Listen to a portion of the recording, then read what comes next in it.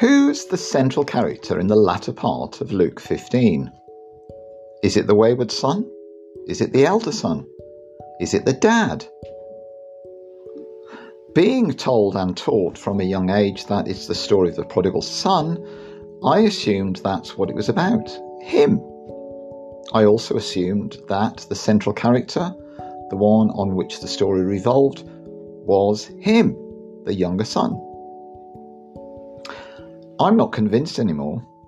Having heard many sermons on it, preached on it myself, read commentaries on it, I don't think it's the story of the prodigal son.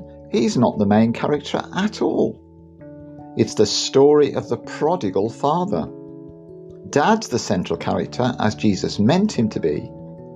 A much better title for the latter part of Luke 15 is the parable of the prodigal father.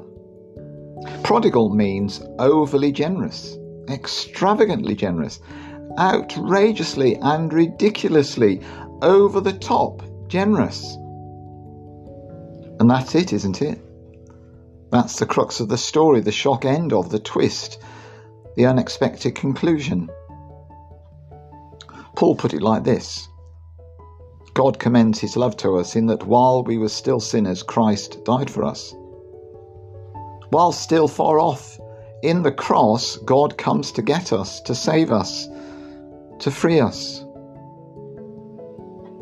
When someone sins as much as the son does here, the normal outcome would be banishment, punishment, abandonment.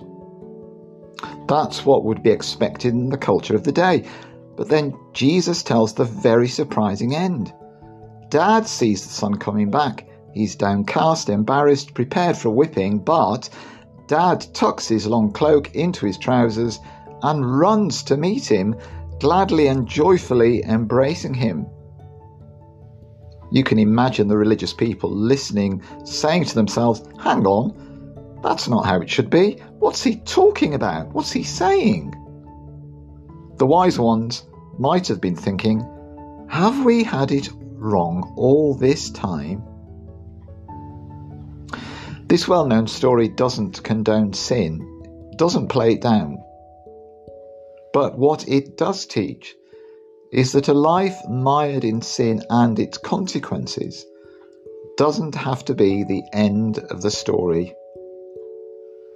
There's a loving Father, an outrageously loving God, waiting to embrace us as we move towards him. And when we do, he comes running.